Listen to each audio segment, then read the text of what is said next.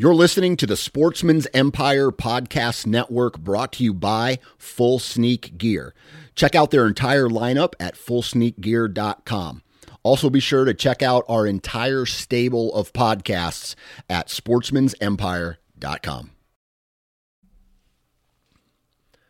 This episode of the Sportsman's Empire is brought to you by Interstate Batteries.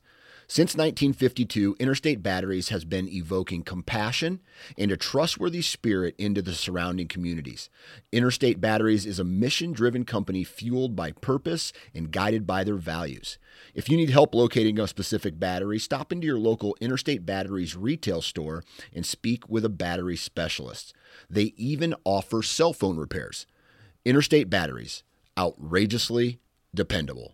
New from Moultrie Mobile, the Feed Hub offers first-of-its-kind cellular connection and control for nearly any spin cast feeder on the market. When used with the Moultrie Mobile app, you can monitor feed and battery levels, run feeders on demand, receive alerts when feeders are clogged, and remotely adjust feeding times.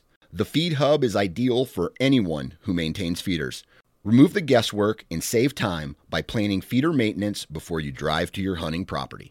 For more information, visit moultriemobile.com. All right, guys, welcome to today's show. And joining me on the show today is Andy Woodard. I am so excited for you guys to hear this episode. He is an awesome guy. He's been through some crazy stuff. But out of all of the episodes I've ever done, I can't think of another one that has a message as good as this one. So you're going to have to listen all the way through and just hear about the struggles that he's faced and his outlook and perspective on it, how he's stayed positive, and how dogs changed his life. We're going to talk all about dog hunting, handling, training, things like that. But I've got to let you know before we jump into the episode, I went to the dentist 2 days ago. I got an injection of anesthesia, and I'm pretty sure they hit a nerve because the entire right side of my tongue is still numb. So if you hear me talking kind of funny, if it sounds like I've had too much to drink, that's not actually the case. It is because my tongue is still numb, and I tried to push through and get this recording out anyways, and I really think you're going to enjoy this. So don't let that take away from the message, from the content, but if you hear it, that's what it's from. So let's jump into today's episode with Andy. Like, he was doing things that were just badass. That was one of the coolest moments of my life. I was really scared, but knowing that Dan had the gun, I did have the rifle, like, we would be okay.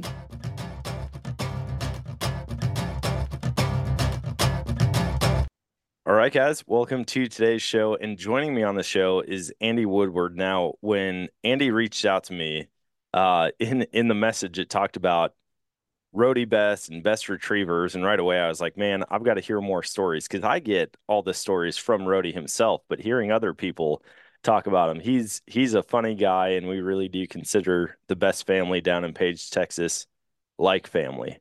And although we've got our dog back, we're going to continue to go down there and visit them, hang out, do some hunts, and all of that. But Andy, thanks for hopping on the show. I appreciate it.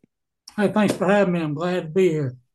Yeah, so why don't you walk me through, when did you get connected with the Best Crew? 17 years ago, I had a dog named Rocky. Of course, I grew up when I started. I was the kid in the early 20s, throwing the rocks out there, making ripples so the dog would go get the bird. And I was on a forum called Refuge Forums, just talking duck hunting. And some guy had posted that he had a finished lab that he needed to find a home for. And if you know anything about the competition, UKC, AKC stuff, finished means he's up all the way through hand signals. And I thought, there's no way he's giving his dog away. And I contacted him, and he had trained the dog. He was down in Houston. He had trained the dog for a sheriff. So he was actually also a drug sniffing dog. Oh, wow. But the sheriff was not taking care of him. And this guy, his name was Rocky. And this trainer really loved that dog. And he pulled up there and blew the horn one day by his house just to see him in his kennel. And the dog wouldn't get up. He went over there and got to looking, and he had an automatic feeder, automatic water, ants all over the food, scum in the water. Dog had lost 20, 30 pounds. So he opened the gate up, took the dog, um, and the sheriff contacted him for some reason, said, "Man, my dog come up missing." He said, "Yeah, I got him. If I ever see you again, you're going to regret it." And the dog turned out to be heartworm positive. Well, the guy I was dealing with, his wife was a vet. And he said, "We're going to take care of the heartworms if we can just find a good home for him." And so I went down and got him. Great hunting dog. And I had posted, I kept a running dialogue what he was going through and what we did together, getting him to where he was hunting again. And he loved me. I couldn't part from him. I was always tripping on him. He had to be with me. And I was out in the front yard one night on the phone with a guy, and I don't know what it was, but something made him take off running. And he ran out on the highway and got hit by a car in front of me. Oh my goodness. So there was a guy that contacted me through this forum. He said, "Man, I got a dog you'd be interested in." I said, "Well, I was younger." I said, "Nah, I can't afford a dog right now." He said, "You're not listening." He goes, "We're going to give you this dog." I said, "Really?"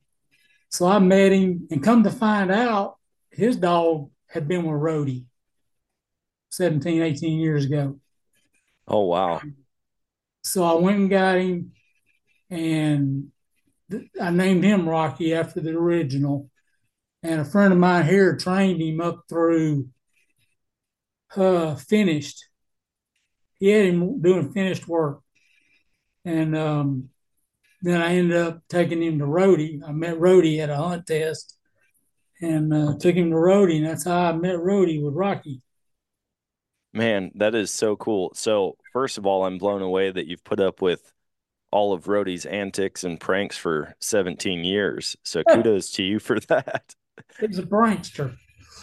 Oh man, I can't remember. I think it was middle of last year we went down there and we were getting ready to go out and do some thermal hog hunting, and he came over to me and he was like, "Hey, walk over here with me and we're going to take a peek inside this cooler and you'll see what I'm up to." And we walked over there and he lifted the cooler up, and here is a rattlesnake attached to a fishing line. And I was like, "Oh my goodness." Even though I knew something was going on, it still startled me. Well, he's like, just watch. And there was another guy there. I can't remember if he was checking in on his dog, picking it up, dropping it off, what he was doing there. But anyways, Rhodey had known him for a while, and he told the guy, he's like, "Hey man, would you mind going and getting me a Coke out of that cooler over there?" And the guy walks over, lifts it up, and I thought he was gonna fall over dead from a heart attack. I mean, he took 5 steps back, and then for the next 5 minutes, he was just pacing up and down the driveway. He was so mad. Apparently, he's got a huge fear of snakes, and that just got to him too much. He has that at every. You're well aware of the crawfish bowl every year, right? Yeah, I am. I think we're gonna try to make it down there this year, if it works out. My wife's pregnant right now, so depending on how she's doing with all that. Me and another guy do all the crawfish cooking, but he has that cooler there every year, and you'll be amazed at how many people fell for it 2 years in a row. Yeah, I have yet to fall for it. And I think probably the only reason I have yet to fall for it is because I always go to that fridge in his garage and I get an A&W root beer. That's like my favorite canned drink is an A&W root beer. And I know where they are in the fridge. And but one of these times we're going to be out in the field and I'm going to go to reach for it and probably stop my heart for a couple seconds. Yeah, it's something every day with him. Yeah. I told him last time I was down there, I said, "You guys really need a reality TV show. That would go over pretty well." I've said the same thing. So once you met up with him, I mean, did you then put your dog through his training program, or was that just meeting him there and kind of exchanging information and that type of thing? I took him pretty much right after that, I took him down there, dropped him off. And let me tell you, this dog was, they say you get one good dog in your life, and that was him. I'm shooting for another one, but um, Rhodey took him to we got the finished title on him in UKC. Rhodey took him to the International Grand. Are you familiar with that? I don't think I've heard about that yet. That's the that's the last step in UKC. That's you have to qualify for it, and it's the big deal. It's a week long 5 series event, and Rhodey got a grand pass on this dog at 22 months old. Oh my goodness. Kristen That's done some research, and he was, I don't know if he still is, but then, at that time, he was the youngest dog to ever pass the Georgia Grand.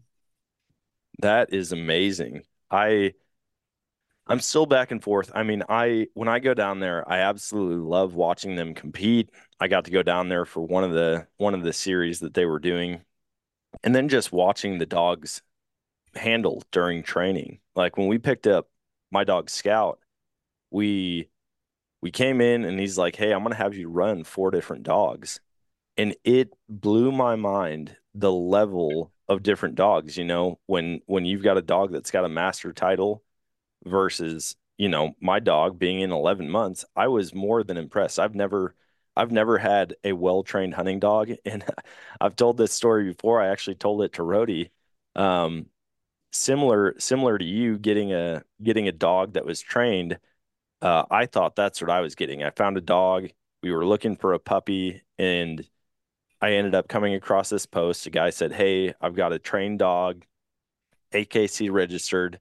It came from the first ever chocolate national champion, and sent me the papers. He said it's free to a good home. I've hunted with it 7 years, but now I've got young girls, and I just the dog doesn't have the time that it deserves." And so I was like, awesome. Went and picked up the dog. Come to find out, it was a glorified fetcher. I mean, if it saw it go down, it would go and get it. But when it retrieved and came back, it would stop at everything on the shore and take a leak. It would go sniff around, maybe drop the bird, drop the bumper, and then after a couple minutes, finally bring it over to me. And I talked to a trainer here in town. I used to throw birds for him, and he said, "Dan, I don't know how much we can do with your dog." He said, "Your dog's a pretty old dog to be learning all of this stuff when it's been doing it the same way for 7 years." And then once I actually went down to best retrievers and saw what a true working dog can do, I was like, wow, this is a different level. And so, yeah, I got to run my dog, and he did great, and he's continuing to do great, keeping up with his training. But then running one of Rhodey's dogs, who I think has 7 master titles. The difference between that, like having an actual finished dog, and then just a dog that has made it through basic or advanced gun dog training, was night and day. Yeah. And you getting to run those different dogs. Can you imagine? And most people can't. I think I can, but I still can't get deep enough. Um, Rhodey have 10, 15, whatever master national dogs on a truck, and the brain power and the science it takes in his head to be able to know every quirk of every dog and what he has to do different with every dog running in every condition. Yeah, I mean, he really is a master of his craft. And hearing him talk about that, it blows my mind. I mean, even just hearing the different barks or whimpers, or like when he lets a dog out of the truck, gets it up to the line, and he would explain to me, you know, for whatever reason, this dog will favor this specific spot to the left a little bit. And so I'm going to maybe bump it 2 degrees to the right so that it stays on the line that I want it to go on. And not even the dogs themselves, but reading terrain and knowing how a dog is going to pull because of a shadow or because of a tree line or tall grass. I'm like, it was so exciting to me. And so intimidating to me all at the same time, realizing how much actually goes in to handling a dog at this advanced level. Yeah, it's very, very addictive. When I got into the hunt test thing, it was over for me. It's like a hot rod. You can't go backwards. Yeah, I would imagine that. I mean, I was talking to him and I was like, I think eventually I'll want to get into this and I'll want to compete and like run my own dog. But at this point, I said, this is my first dog. I'm going to do everything I can with it. But, I'm going to be from now on, anytime I get a dog, I know exactly who I'm going to. I know that they breed amazing litters down there. Just seeing their entire program was pretty impressive. Yes. And So, like you said, they are so family oriented. yeah, even just having lunch for the staff throughout the day and seeing the people and how they interact and seeing his trust in the trainers coming up and them going and competing at a high level. I mean, his son Dakota, he's doing great, and Kerrigan, and I mean, the list goes on of people that have interacted with him and been so much better for it. Yes. So where are you at now in the dog training world? Are you running dogs still? And if so, how many? I've only got the one now, which his name's Coop, Coop. He's out of Blue. That's his daddy, who's Rhodey's personal dog. Um, we started him in the hunt test, and he was a soft dog. And me and Rhodey had a long talk, and he told me that, I can get him through master, but it's going to take a lot of work and a long time. And I said, let's just take him out. And it was crazy. He would do the work when he wanted to, but he still had that softness. And my wife started going out in the backyard and just throwing squeaky balls for him. And man, he did a 180. And he's really a nice dog now. But he's 7, and I'm gonna get another one here next year and start back over in the hunt. I got to stay in the hunt test. It's so much fun. So for people listening, because I'm becoming familiar more and more with the different terminology that goes along with dog training and hunt tests and things like that. But when you say a soft dog, what do you mean by that? He doesn't relate well with pressure. The more pressure you had to put on him, they'll kind of sulk and pout, not want to work for you as much. I hope I'm saying this right because I know Roddy will correct me. But yeah, he was just, you had to take a lot of extra time with him because he wasn't a ball of fire. Like the Rocky dog I had, man, you could hit him with 126 on a collar, which we don't, but you could hit him hard on a collar if you had to. He didn't care. He would tell you, "Okay, I got it. I'm sorry. Let's go. Let's go. Let's go." He just was so eaten up with it, and like I say, being soft, they tend to pout up a little bit. Yeah. I've had dogs in both scenarios, not again trained hunting dogs, but just seeing some dogs, and it's like kids, my son Canyon, if I get onto him, it takes a lot for him to really be paying attention. You know, he's got his mind somewhere else. He's a tough kid. And then my daughter, all I have to do is look at her wrong and she just breaks down emotionally. And you do see that with dogs, people think that every dog is treated the same, but hearing the different things that the dogs have as far as the love language, even, you know, one dog, if you're stern with, they really just kind of, they feel like they let you down and then they get bummed out and they don't perform well. And then other dogs, you can you can get onto them as hard as you want, and they're just so stubborn and hard-headed that they continue to do their own thing. They don't want to listen. Yeah. Well, I always heard from people being hanging around people like Rhodey that when you go to a hunt test or even going out training, when you open that kennel up and let that dog out, you don't know what dog's coming out that day. All right, how many of you guys hate dealing with tangled up rope, trying to untie it. It's all knotted up and you actually really need it at the time. Don't raise your hands because I obviously can't see you, but those days are long gone. Rapid Rope is a quick deploy rope solution that you can pull the length you need and cut it all with one hand. You don't need knives or scissors or a lighter to singe the end because it's cross-threaded to keep it from fraying. Yeah, they've thought of everything. And this is way stronger than your average 550 cord. In fact, this is 1,100 pound test.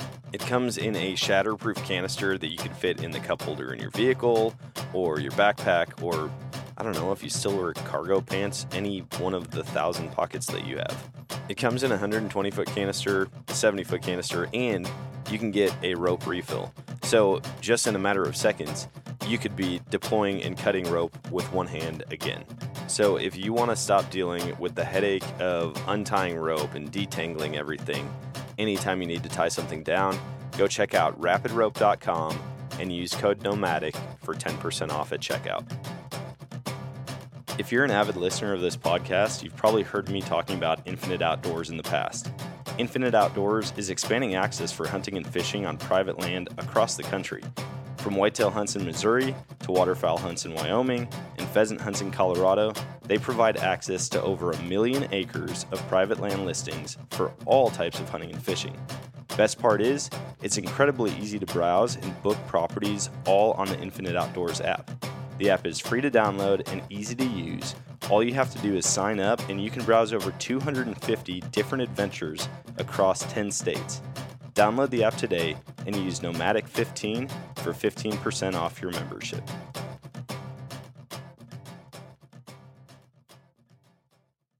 Yeah, and I'm sure everything plays into it. Even watching The Crown this year, I was on YouTube, I think, for the entire thing. I watched it all. I was cheering. I was, in my own mind with no judging experience, but just from what I've seen, I was trying to kind of tally up points and how many points a dog got based off of its run.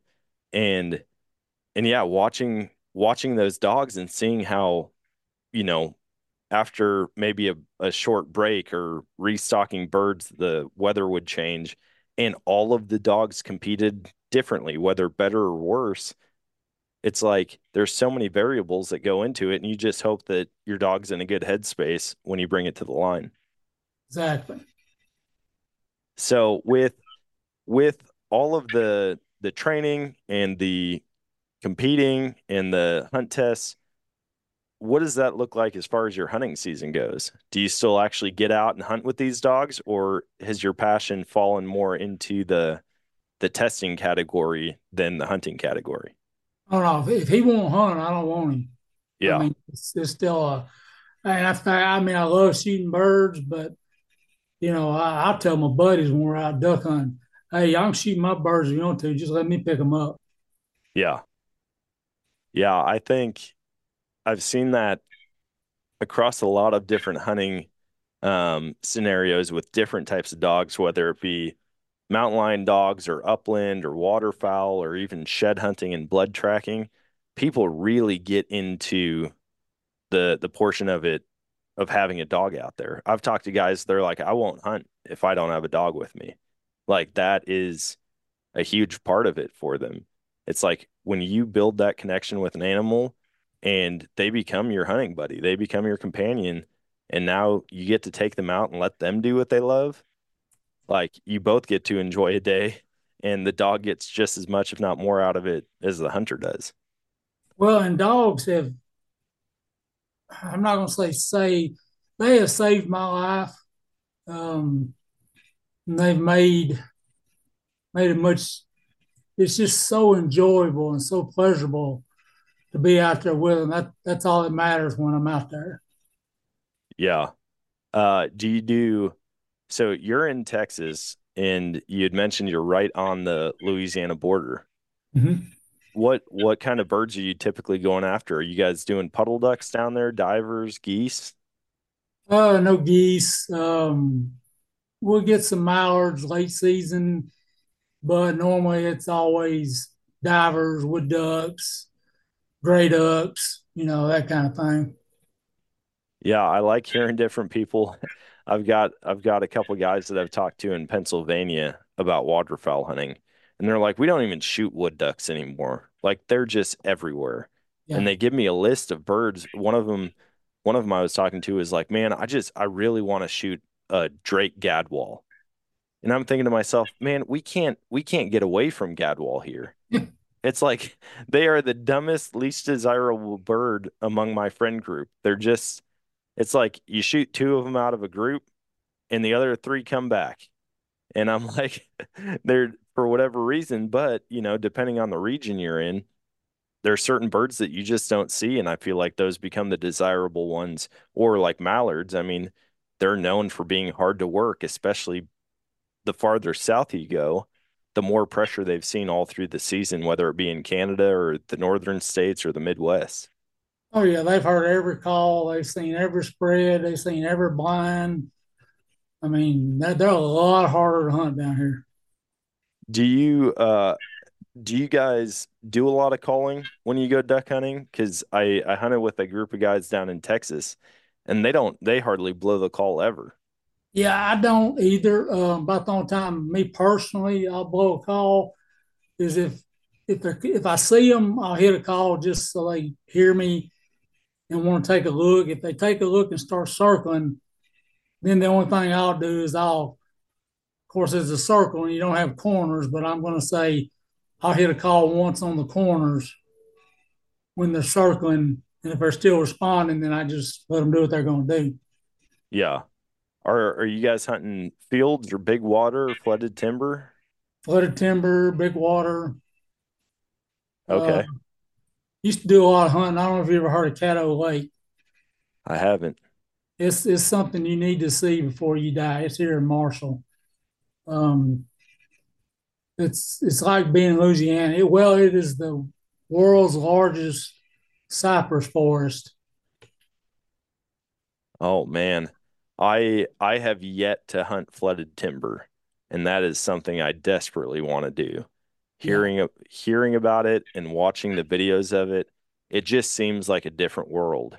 And in fact, I won't say too much on the podcast, but knowing how many people hunt flooded timber in the South, I've come up with an idea for a product that I've talked to some friends who own a company about, and we'll see if it ends up making it to market ever.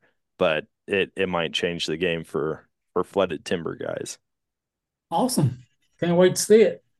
Yeah, we'll see how it goes. I mean, I I feel kind of like a hypocrite coming up with this idea, having never even hunted flooded Yeah, timber myself. but as a duck hunter, that's all we ever think about. So, I know. I told my wife, I'm like, I just need to if you can just sell ideas to people and let them run with it, I could make a lot of money off of that because every time I'm out, I think of something else that's going to make life for a hunter, life for a dog handler, life for anybody out in the outdoors easier. And all the best inventions I feel like come from that. People who are passionate about it and realize there's an issue that needs addressed. yep, I lived on that. I had a aluminum welding fabrication business.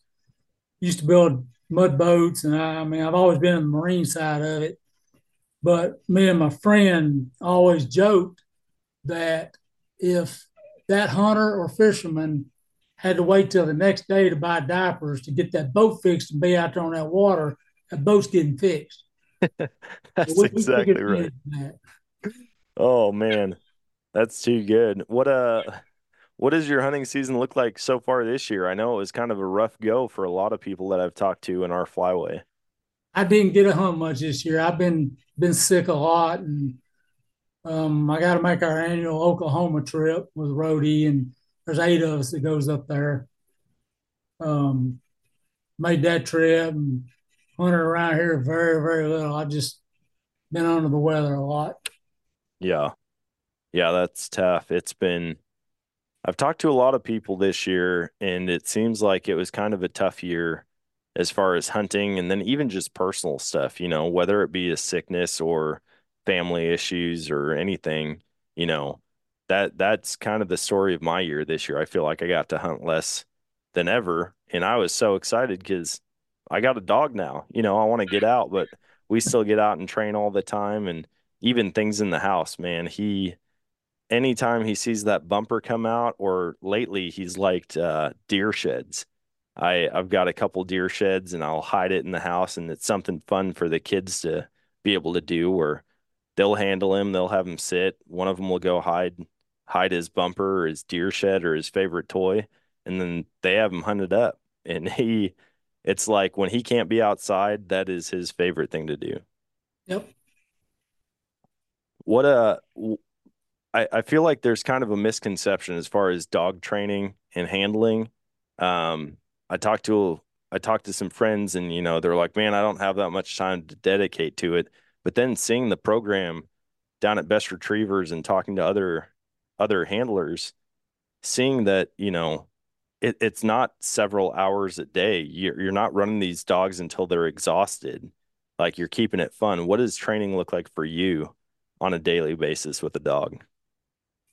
15, 20 minutes, just doing drill work. Of course, Rody, I'm not a trainer. So, Rody did all the training.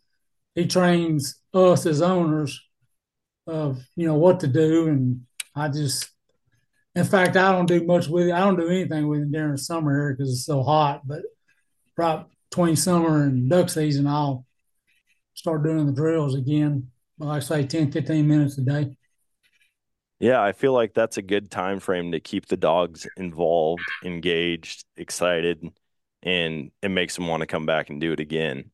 You know, I used to think like, oh, I got to get as much time in as I can, and then after a little while, the attention span kind of goes away as soon as the dog gets tired or fatigued, and they seem to lose interest pretty quick after that.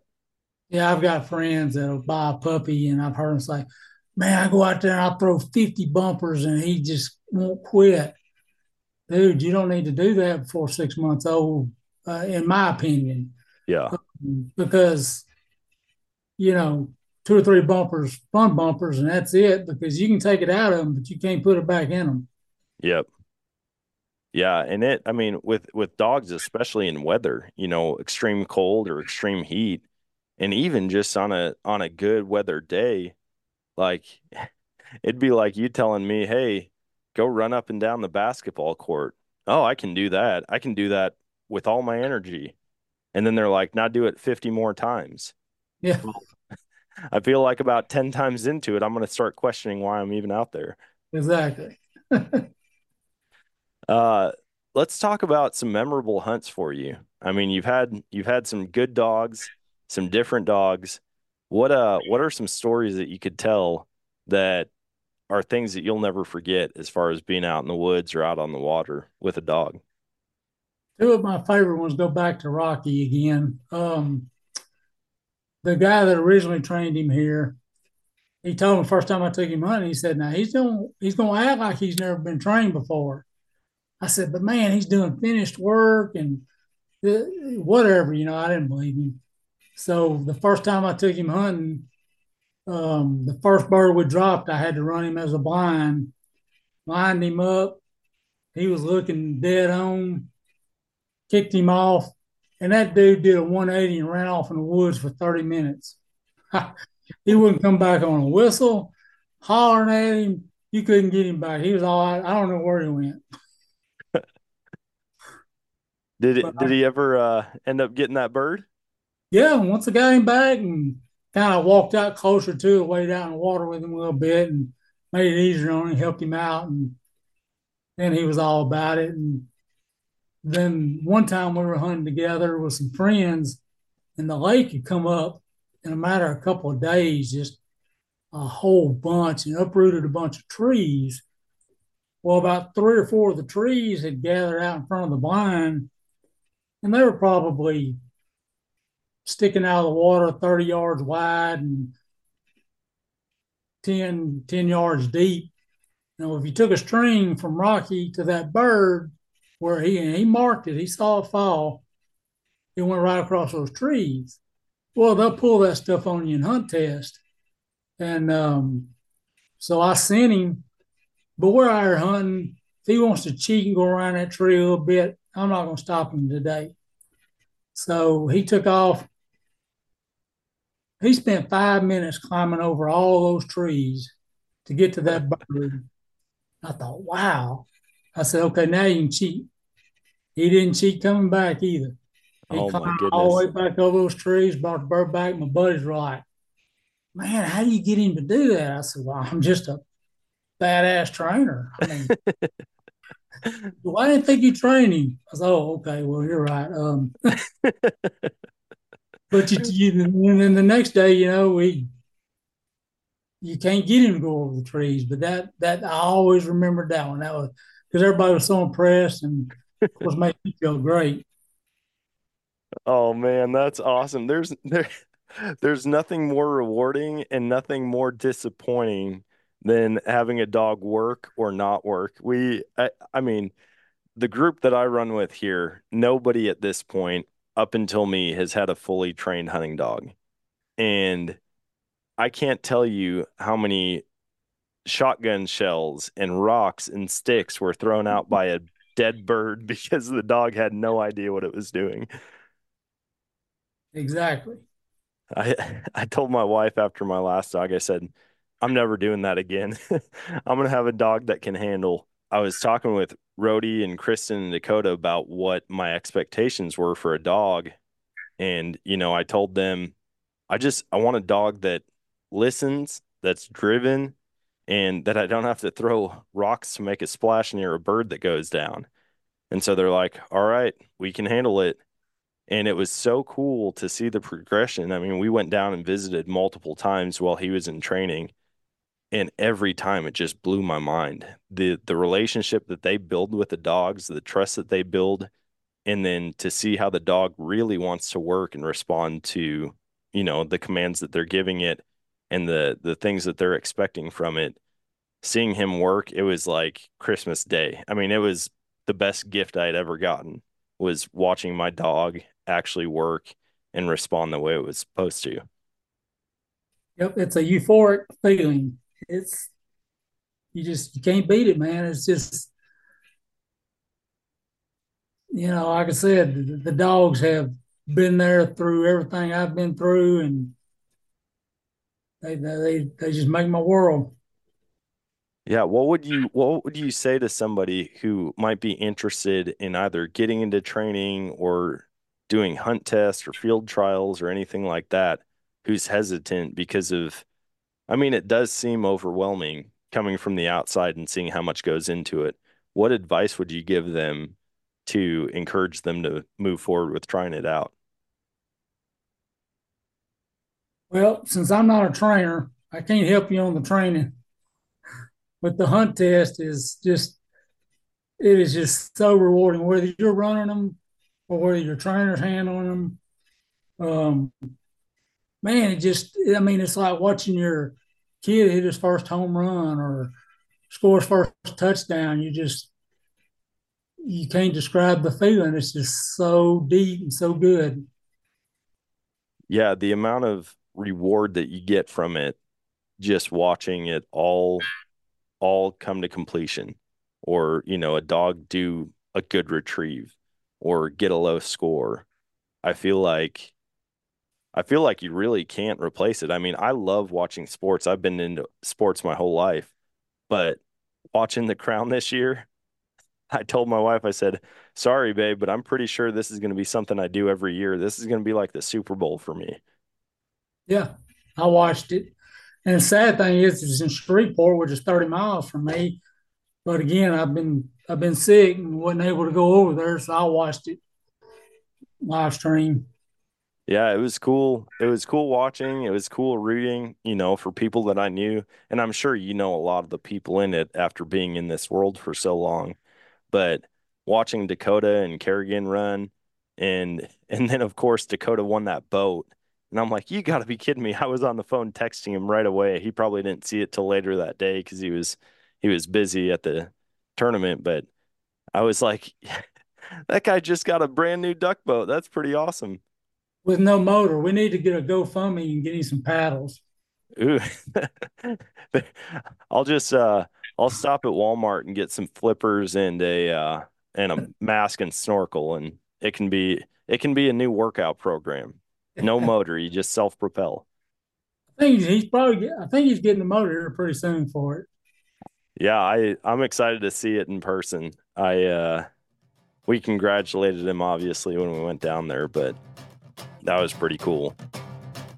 All right, if you're not using Tactacam's Reveal cell cameras on your hunting property for scouting or monitoring the wildlife, you are seriously missing out. When you pair that with the Reveal mobile app, you can see the action as it's happening, no matter where you are. In fact, I've got trail cameras up in Wisconsin on the land that we hunt, and not only do I get pictures from those cameras sent to me, I can also track the progress of the camera, the battery life, how much memory is left on the SD card, and I can see what the weather's doing at the time that a picture is taken. So I can't think of a better tool for scouting, whether it is close to home or in a totally different state. So if you want to stay tuned into the action or just get into the action, go to revealcellcam.com or tactacam.com and use code Nomadic for 10% off at checkout. All right, guys, I've got to tell you about some of the new XOP products that I've been using this fall, and some of them I use in kind of an unconventional way. First off, I use the Mondo saddle, but I also use their turkey hunter vest, and I take the Cold World stand, put it in the back of the vest, and carry it in that way. Depending on how far I have to pack in, I'll just bring a foot platform, but one thing I've learned is that if I put the seat cushion on the underside of the seat and flip it up, it turns it into a knee pad also, or I can flip the seat down and sit on it like a conventional tree stand. I also use their holster kit clipped right onto my saddle to carry in my climbing sticks while keeping my hands free. If you're interested in getting a mobile hunting setup like mine, go to xopoutdoors.com and use code Nomadic for 10% off at checkout.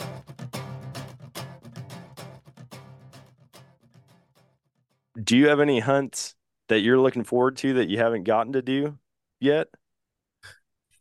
Well, yeah, you always do. But the problems I'm having has really deterred a lot of what I can do.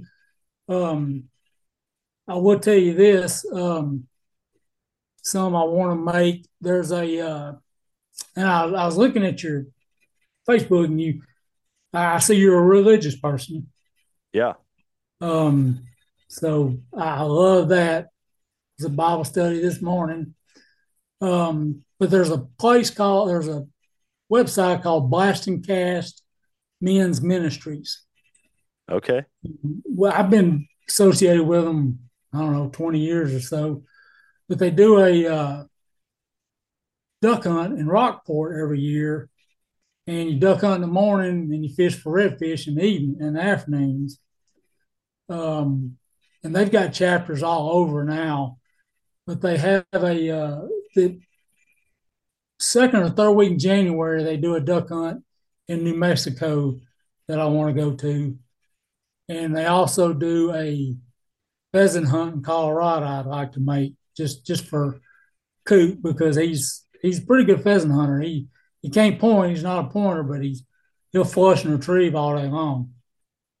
Man, that sounds awesome. Yeah, to have a dog that does both, but also New Mexico, that's not I mean, I've come to find out not to underestimate any states and what they offer for hunting, but most people, at least in the Midwest, don't really think about New Mexico as a waterfowl destination.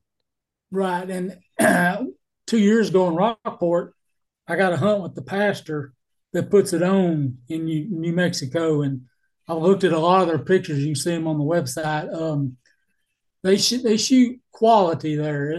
You're not shooting divers and looks like everything's a lot of puddle dust, a lot of gadwall and widgeon and mallards and Yeah, I mean, I feel like puddle ducks obviously have that reputation for being the most tasty. What's your favorite bird to hunt? If you could go out tomorrow and get a guaranteed limit of something, what species of duck would it be? it'd be greenheads. Yeah. I feel like that's pretty common. What about a bucket list duck? Maybe something that you haven't shot or hardly see any of. Well, I've always wanted to shoot some sea ducks and stuff, but Um, that's out of the question now. So um, it's just that's why it's all about the dogs, man. Just that's what tides me over and keeps me going. Yeah.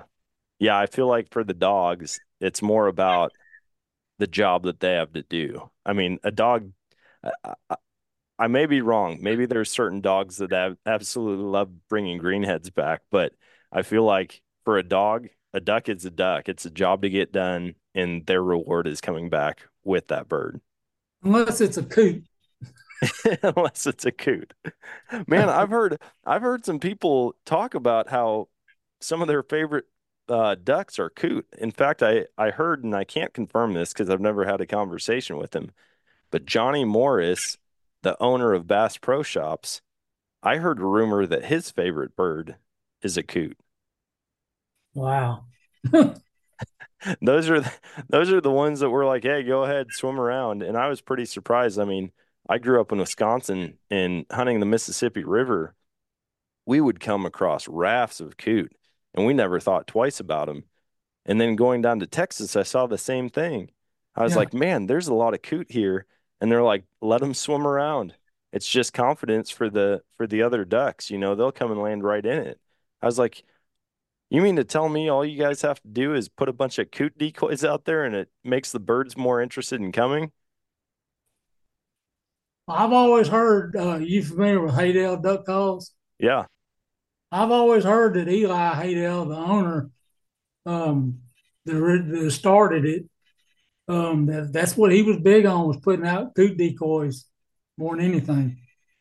It makes sense. I mean, if it gives the other birds confidence, then why not? If you can get it to look like a bunch of coot are swimming around, you put a bunch of coot out there on jerk rigs or with the little like the torpedo keel motor, it's going Mm-hmm. to look just like anything else, and I don't think they're going to pay too much attention to detail if they see a bunch of movement on the water. Yeah, there's something inside of me that won't let me pay money for coot decoys. Hey, you don't have to pay money for them. Just find people's old decoys and spray paint them black. There you go. Ivory on the bill. There you go. I think I'm curious, it's funny seeing people across the country and their different techniques for both calling and decoy spreads and all of that. It just blows my mind that a lot of people are hunting these same birds all the way north and south on the country, and the technique is so much different. But I guess that just comes with the amount of pressure and what all the birds have seen on their route. Exactly. I uh I don't remember when it was, probably 5 years ago. I was watching a show on Alaska, and those guys up there, there's some people that just make mounds of mud on the bank and they stick sticks in it, and that's all their decoys are. They don't actually have any plastic decoys. I hadn't It, seen that. it was pretty impressive. I think the guy walked away on that episode with like 3 geese. And I'm like, I doubt he's going to get 40 mallards to drop in on that spread, but the fact that he could pull any birds in close enough to shoot with that, I couldn't believe it. It made me feel really dumb for paying all this money for decoys.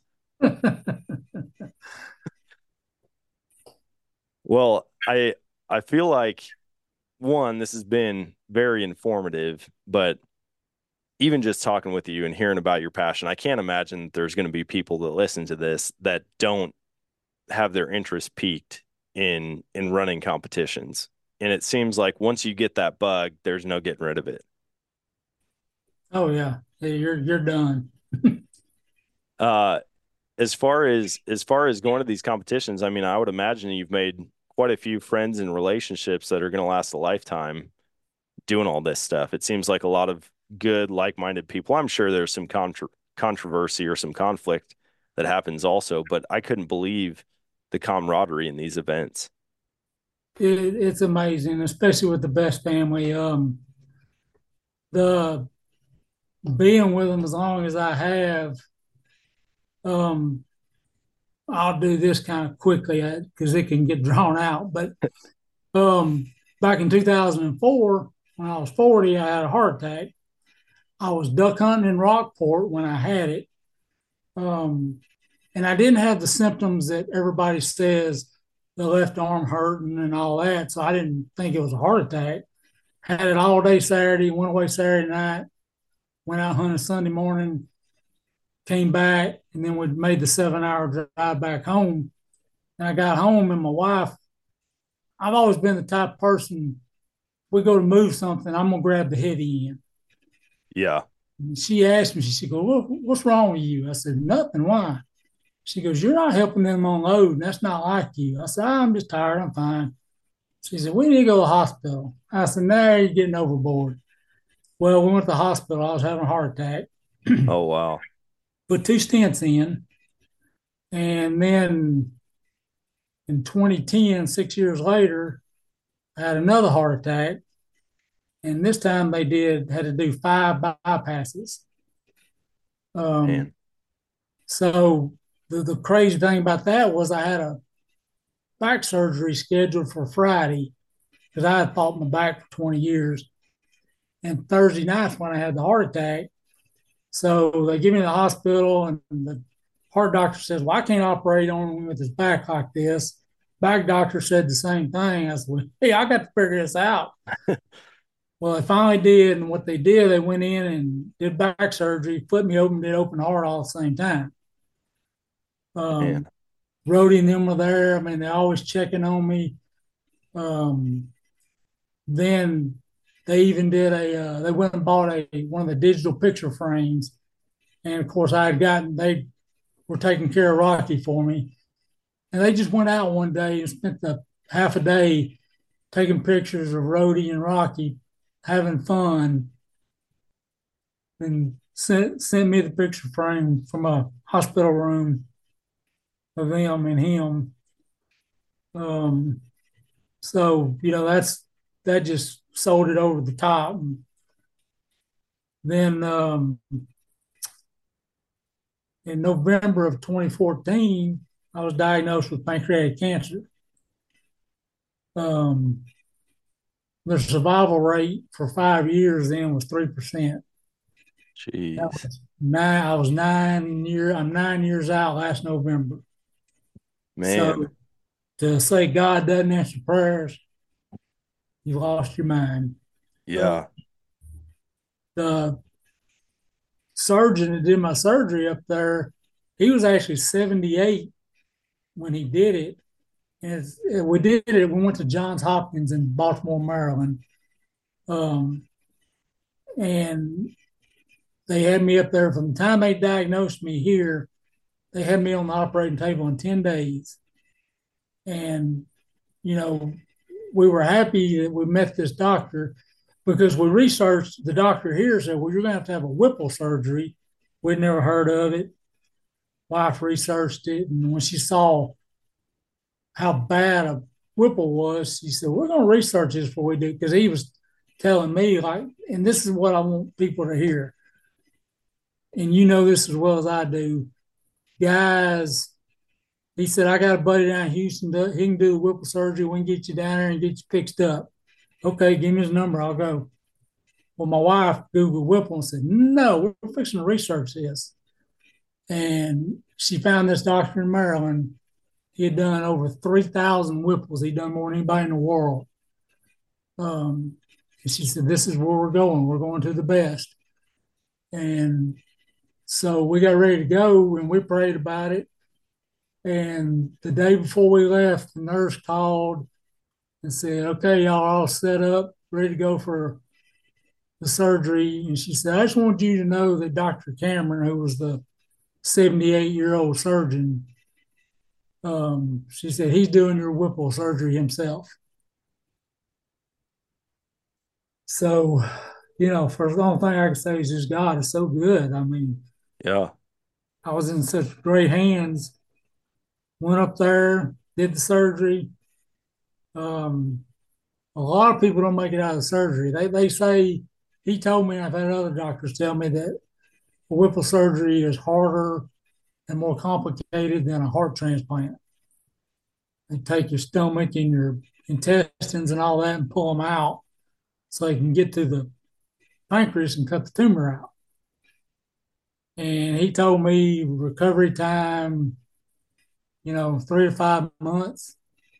And I called him back at 5 weeks. I said, Dr. Cameron, I said, I feel great. Can I go back to work? He said, no. So I'm telling you, I feel 100%. And finally talked him into it. I went to work at 5.5 weeks after having a Whipple surgery. Oh my goodness. Is and then I've had so many other problems from not from the cancer's never come back, but I fight cholangitis all the time. Bile backs up into my liver, and I get real sepsis and sick real quick.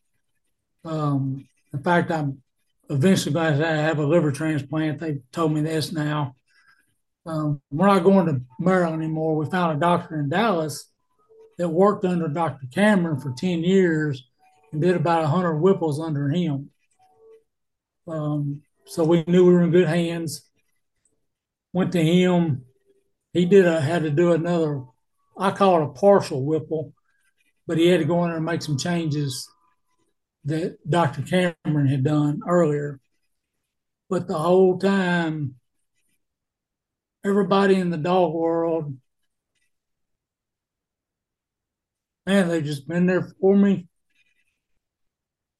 They've taken care of me. Rhodium still pamper me now. Oh, we'll carry that for you. I can carry this stuff. No. We got it. Come on now. But that's why I said the dogs, just being out there with them, knowing what I've been through, and now the survival rate has doubled. It's like 7% now. It's something they don't survive pancreatic cancer hardly. Yeah. And to be where I am, brother, I'm gonna tell you, I am as blessed as they get. Man, it's amazing. It's amazing just to hear the testimony of God's faithfulness and his healing power. And, I think a lot of people attribute miracles of God and healing to like the instant miracles that you read about in the Bible or that you hear about at revivals across the world. But God has blessed us here in this country with physicians who have experience, who know what they're doing, who he uses as an extension of himself to heal people. And to hear that you guys were able to get connected and have that surgery by the guy who's done more of them than anybody. And to hear, with all of these different issues and the compounding odds against you, the fact that he's brought you through it and that, although all the issues aren't gone, you're still able to do the things you love, to be on this podcast and share that testimony with so many people. I can't imagine that it's not going to change some people's lives hearing that. I hope. If your wife tells you there's something wrong, believe her, because honestly, I would not be here without her. She ought to have an honorary doctor's degree as much research, and she researches when I feel good. But I've alluded to when I was talking, I didn't get to do this because I was sick, and they've got me on disability now because I'm sick so much, and I can't really do a lot. Do when I can't do it, and just being able to even go hang out at the best retrievers and play with my dog and get a hunt in here and there is just, man, it's been worth it. I told my wife one time, she was like, man, I just can't believe you got this. I don't understand. And I said, I wouldn't change anything. She said, you would get it again? And I said, yep. I said, because the way I look at it, I said, God gave it to me because he knew I could handle it and didn't give it to somebody that couldn't. And this is what my people mean to me. If I could go 20 years down the road and look back and have never had pancreatic cancer and see the people that I missed coming into my life, then I'd be mad. Yeah. Man, it's such a good perspective to have and a good outlook to have on life. And even when there's adversity and when you're going through these things that might break certain people, like the fact that you realize that God's brought you through it and all of the relationships and all the good that's come from it is worth the pain of going through it. Oh yeah, the people I met have met. We I and I've always wanted to do a yearly benefit for pancreatic cancer research since there is no, you know, warning signs really. If you get the symptoms that the medical books tell you have, well, by that time you got stage four and you're not going to make it. Yeah. And my one of my best friends in the world, Kristen Best, I went to her and was talking to her. We talk all the time. Brody goes to sleep and we'll stay up and talk. And I said, I want to do this benefit. And she came up with a perfect name for it. It's called Retrieving a Cure. And I hope to get it off the ground. When I said I met a lot of good people, I've met and become friends with, you familiar with Swamp People, the show? Yeah. He was the Native American that had the long braid in the back of his hair. Yeah. He Didn't came, he he did arm came to wrestling, Rhodey. right? Oh yeah, he still does. Okay. Him and his son. They he actually me and the guy that did the crawfish cooking, that guy had met him and told him about me. And they actually came to the crawfish bowl just to meet me. Oh, And wow. that was awesome. And then I have turned out to be a really good friend, Chef John Foles. He's a famous Cajun chef, been on TV for 20 years, out of Baton Rouge. He has restaurants in New Orleans, and he had uh, he had called me one day, and I build crawfish cookers, and that's what we use down at Rhodey's is my crawfish cooker. But he said, "Man, I really like to have one of these." And he was telling me who he was, and I'm like, you can imagine I've heard everything in the world people calling about my cookers. Well, I'm so and so, and I'm so and so, and so I'm talking to him. Okay, okay. And he said, "I'll tell you what." He said, "I'll do one of three things." He said, "You can donate it to me and let me use it. I give it to you, give it back to you after I do my shows. You can go in halves with it and be a sponsor." And I went and did some. As soon as I got off the phone with him, of course, I looked him up on the internet. Oh man, this guy's for real. And I called him back. I said, "Dude, you're gonna do all this?" He said, I said, "I give you the cooker." So he's had me on two of his cooking shows. We did crawfish one show and crab the other show. But we get to go down and hang out with him and eat at his restaurants. But again, it's just the people make me feel loved. Yeah. That is amazing. And just to hear what all these trials have brought to you in a positive sense, I can see how your outlook is the way it is because you're building these relationships, you're connecting with people, and through it all, I mean, there's so much good that can come from a seemingly terrible, I mean, a 3% outcome. And now you see what all God's done in your life since then and through it all. Yeah, and I hear people in my situation would gripe and complain. And, I always tell them, I said, what do you have to complain about? Do you realize what Jesus went through knowing he was going to be killed on a cross? Yeah. I mean, we have no problems. Yeah. Man, that is such, I mean, it's an inspiration really to hear this and it really does kind of open my eyes and give me a different outlook on things because in the modern world we see little things as big things and hearing from somebody who's gone through some very serious medical stuff and some big issues to have this outlook, it really does come down to perspective and your attitude through it all and what you're putting your faith in, what you're putting your belief in, and holding firm to that. I tell people all the time, you can go through a small thing that's a seemingly big deal with no faith and it can break you. But with faith, you can go through the biggest trials and the biggest issues and still come out ahead with a positive mindset. Some of the most positive people I've ever met were people who were going through issues like that. One of them being a lady, we lived on their family's property and she had terminal cancer. And it was a battle for her, but I never saw her without a smile on her face. And she she ended up making it, I think it was 7 years past the longest person with that type of cancer had ever made it.